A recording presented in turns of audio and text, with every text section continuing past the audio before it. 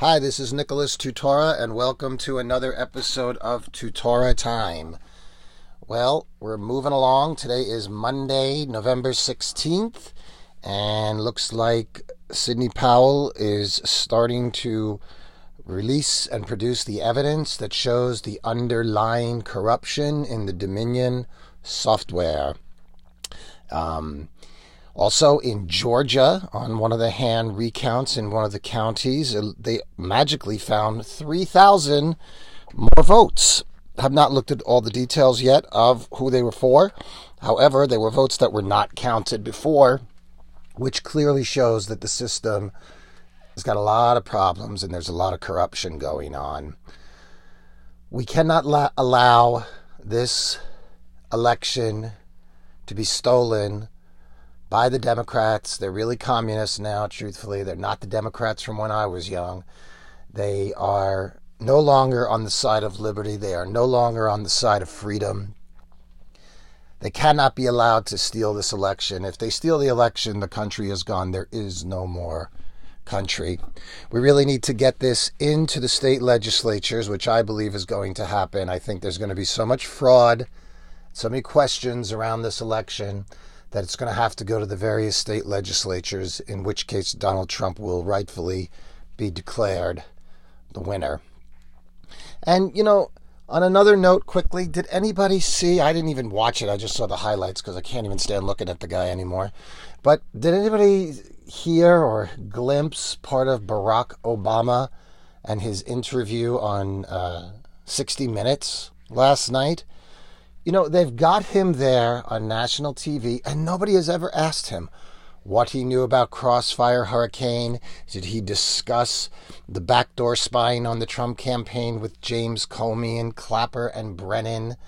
We all know he did because they were counterintelligence agencies, so there's no way those investigations could have gone forward. They set up the entire scam of the Russians hacked the election, and then, of course, moving into Ukraine. Then they moved right into COVID. The virus is real, but the reaction is completely political. And it's destroying so many children. So much of our culture is being destroyed. Art, theater. There's no theater in New York City. There's no Broadway in New York City because of COVID. Can you imagine such a thing? I mean, so disgraceful. The ideas that built this world, for the greatness of this world and Western civilization, are ideas that originated out of Western Europe.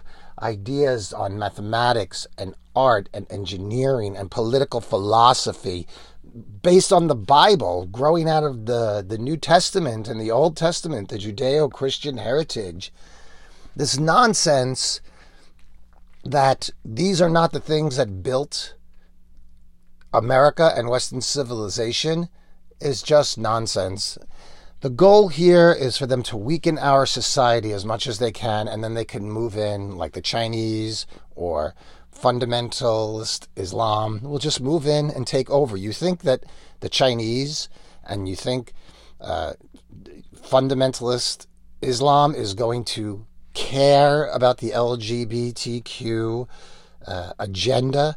Do you think they're going to care about any of these ridiculous political feminized issues that everybody's all caught up in nowadays? While we're destroying our society, they're in the wings getting ready to bring the hammer down on us once and for all, which has been their goal. Let's face it, freedom does not bode well with totalitarian and dictatorships around the world. People always say, well, the United States is going to enter that Paris Accord. We're the only country not in the Accord, or we're the only country not doing this, or the only country not doing that. And they say it like it's a negative thing.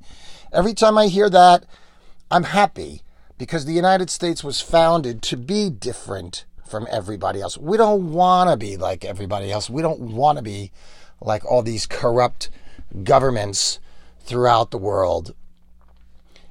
I heard an interesting thing on the radio today. They're interviewing somebody who voted for Trump last time, a white guy who voted for Trump last time, but didn't vote for him this time.